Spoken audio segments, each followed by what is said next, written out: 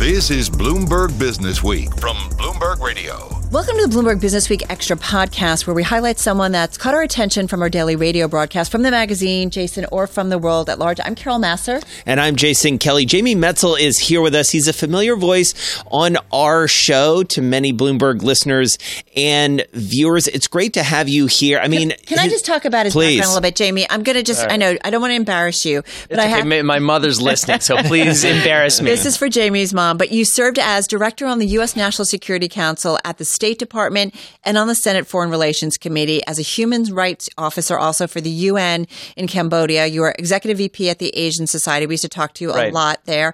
Chief strategy officer for a biotech company, member of the Council on Foreign Relations, former White House fellow. You've got a PhD from Oxford, a JD from Harvard Law School, and a Phi Beta Kappa, also graduate of Brown University. Really impressive. And you've got a new book out. It's called Hacking Darwin, Genetic Engineering and the Future of Humanity. We're going to get to your book in just a moment, because I know you have spent some time with up on Capitol Hill speaking to lawmakers. But let's talk about where we are geopolitically in the world. This has been a couple of weeks where investors have been very nervous about the U.S.-China relationship. You understand that relationship. Is it the worst it's ever been? It's not the worst it's ever been. We went to war with China in the Korean War. I mean, there's been some really dark times. But since China joined the WTO, and even before then, the path has been toward greater U.S.-China connectivity. And what we are likely seeing now is a decoupling between the United States and China. Certainly on this program, I've been a critic of China because I think China has massively taken advantage of and gamed the international trading system. What specifically? So the theft of intellectual property rights. No doubt about it. No doubt about it. There's not even a question. Including a company like Huawei in terms Absolutely. And Huawei itself has agreed that they have stolen IPR. Under the advice or direction of the Chinese government? You know, you never know. But what is a big Chinese company? It's a different model. Like if you are a big Chinese company, you are connected to the Chinese government. You have a Chinese Communist Party cell inside of your company. And when big things happen, you cannot say no to the Chinese government. And so that's why the rest of the world has recognized that Chinese companies aren't like Japanese companies. They aren't like Korean companies. We have to see them as quasi-state actors. So as I was saying, China has gamed the international system through subsidies, through IPR theft, through forced technology transfers.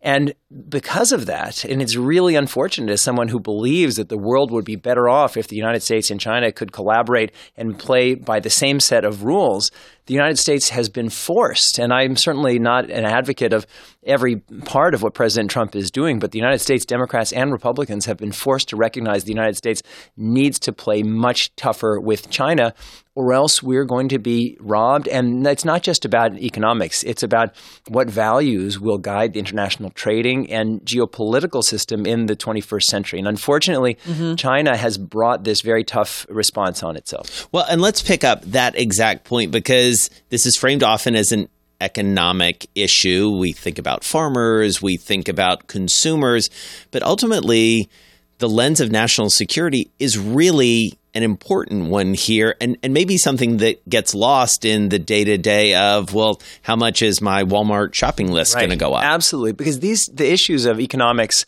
and politics and geopolitics are intimately connected. It's not that the United States has the global role that we have, but Suriname could just as easily have had the same thing. But the United States has a level of power and has used its economic might to try to help build the world that we live in. And that doesn't mean the United States always needs to be the guarantor of this world, the international trade system and the international geopolitical system. But it certainly means that if another country is trying to take that role, we better have a close look at who they are and what are their values, and do we want to live in a world defined by those values? And if we don't, we really need to get our own act together. So it's one thing for President Trump to be tough on China, but we also need to say, what do we need to do to revitalize our society at home? Well, and I do wonder, we've spent a lot of time in the magazine over the past few weeks talking about a number of different hotspots around the world in various ways. Latin America, South America being one, Africa being another example. These are places that while all of these negotiations are going on, China is really flexing their economic muscle, whether it's investing in infrastructure, whether it's investing into the consumer markets in those other places. How is that balance shaping out in your estimation between the U.S. and China, who are really becoming the two superpowers trying to divide up the world, it feels like? Right. And so we don't want to go back into this Cold War model. And not all investment by China or Chinese companies or the Chinese government is necessarily bad. Africa needs a lot of infrastructure, and it's great that China has helped building it. But the question is, what is in what context? And I think that with the world, and not just the United States, but the world needs to say to China, look, you are welcome. We want you. We actually need you as trading partners, as investors in other places. But we want you to articulate what is the kind of world that you're trying to build. Is this a world that can help everybody? Or is this, the take in Africa or Latin America, is this just colonialism by another name? And if it's that, then we need to be very cautious. Is it colonialism by another name? It is because China has recognized that you can achieve with state-owned enterprises or private enterprises subsidized by or controlled or influenced by the government, you can achieve a lot of the aims that colonial powers achieved through military means. And I think that's why we need to be really careful. And the United States is far from perfect. And so we need to hold ourselves to high standards as well. Is it too late, though, in terms of the imprint China has already developed, One Belt, One Road? I think about, making investments in the emerging economy so it has access to raw commodities. Right. Is it too late? I don't believe so. I mean, it's natural. We want a government, a country like China, to be going out and trading with the world, to be getting the resources that it needs. And that benefits allies of ours like Australia and Canada and others who are providing those resources.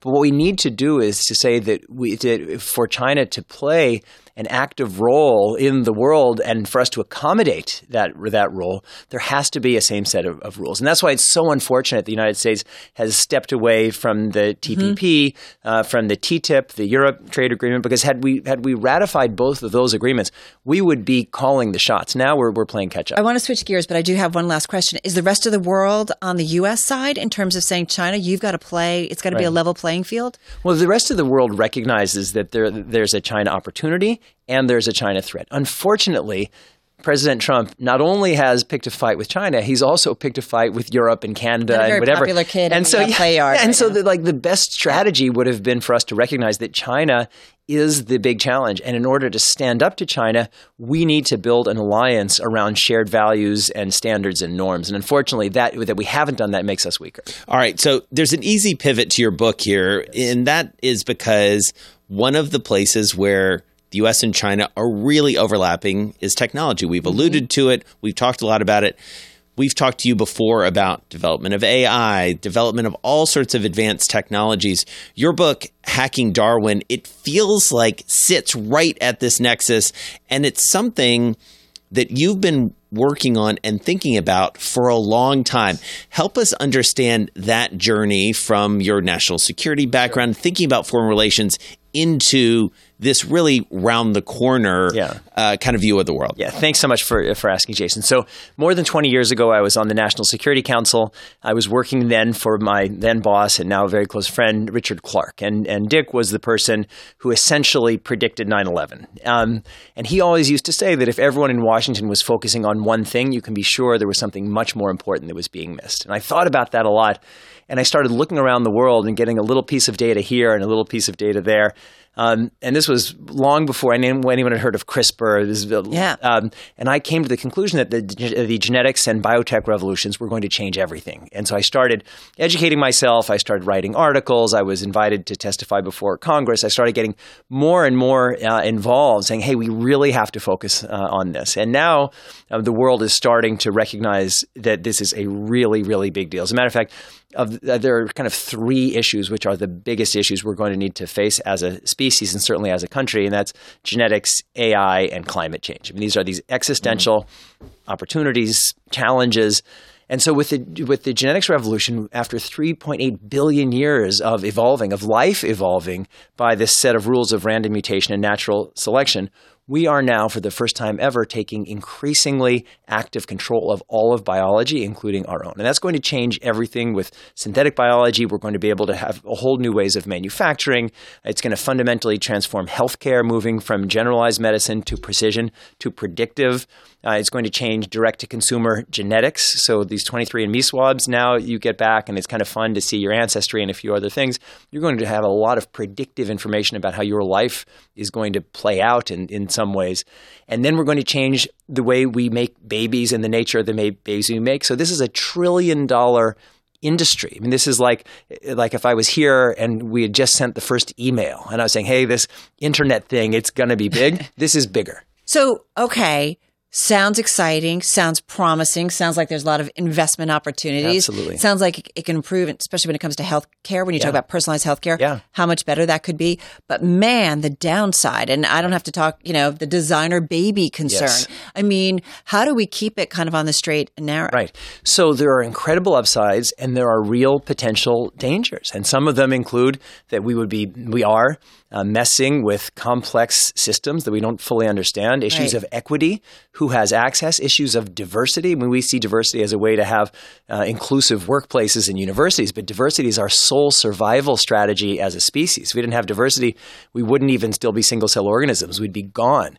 And so the reason why I've written this book, the reason why I'm a little hoarse today and I'm traveling around the world banging shoes on tables like Khrushchev, is that I think we have to have a national and global conversation about what's happening, what's at stake, and what are each of our responsibilities, because the science is moving forward. But what we need to do is make sure our best values are woven into every step of the decision-making process. We can't even agree with the Chinese in terms of IP, right? Like, just look at what we've been dealing with the last couple of weeks. How are we ever going to agree about working together on this, setting terms, setting rules, setting regulations? Yeah, so I'm on the World Health Organization International Advisory Committee on Human Genome Editing, and this is the big question that we are thinking about.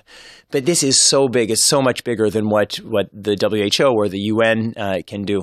And so we have to start. I mean, you'd look at an issue like biological weapons, and we could have had a biological warfare over the many of the past decades that could have killed us all. We haven't had it. And the reason why we haven't had it is that we've built norms and standards and structures. So we have to be engaging on these issues, and we have to start on an individual, a national, and an international level. And it's not perfect, but the goal is, as I said, these technologies are moving forward. Yeah. And how do we make sure that there's a values framework that can at least guide in some ways how it develops? So before we let you go, got to ask you, and you mentioned this, from an individual level, what should we be doing? What have you done? Yes. Like, have you changed the way you live? Have you changed the way you act and think? Like, what's the fundamental So there? individual level, and then I'll say from the selfish to the altruistic. So selfishly, and I certainly do this, I think everybody should start freezing their own biological materials. Not in your own freezer. You have to do it through a process, but we're going to need those materials going forward. It's going to be part of our precision healthcare. Everybody should have their whole genome sequenced. Right now, it costs about $800, but it's going to go down to $100 or so in the very near future. And everybody should start educating themselves about the genetics revolution and what it's going to mean, because this is so imminent. And that's why I've written my book, Hacking Darwin. The point is, if you want to kind of really understand what's happening just in one book, this is it. But there are lots of other great resources. And then nationally, we need to pressure. I'm just coming back from Washington yesterday. I spoke with members of Congress on Monday. We need to get our national leaders engaged. This is so much more important than all this other stuff that we're spending our time on. Are the Chinese ahead of us on this? They're not ahead of us in the basic science. They're ahead of us in the applications of this science. We have a lot of restrictions, and a lot of them make sense. But China doesn't have that same culture. It doesn't have that those same restrictions, and that's why the world's first genetically engineered babies were born in China last year. That's why animal research among primates is happening in China that couldn't happen here. Could talk to you for hours, but we know we'll have you back in another time. Jamie Metzl, of course, the book is Hacking Darwin, Genetic Engineering and the Future of Humanity. Another book that definitely a summer read. Jamie, awesome. Thank you. Thank you so much. You've been listening to Bloomberg Businessweek Extra. Be sure to tune in to Bloomberg Businessweek Radio live Monday through Friday at 2 p.m. Wall Street time on Bloomberg Radio. I'm Carol Massar. And I'm Jason Kelly. This is Bloomberg.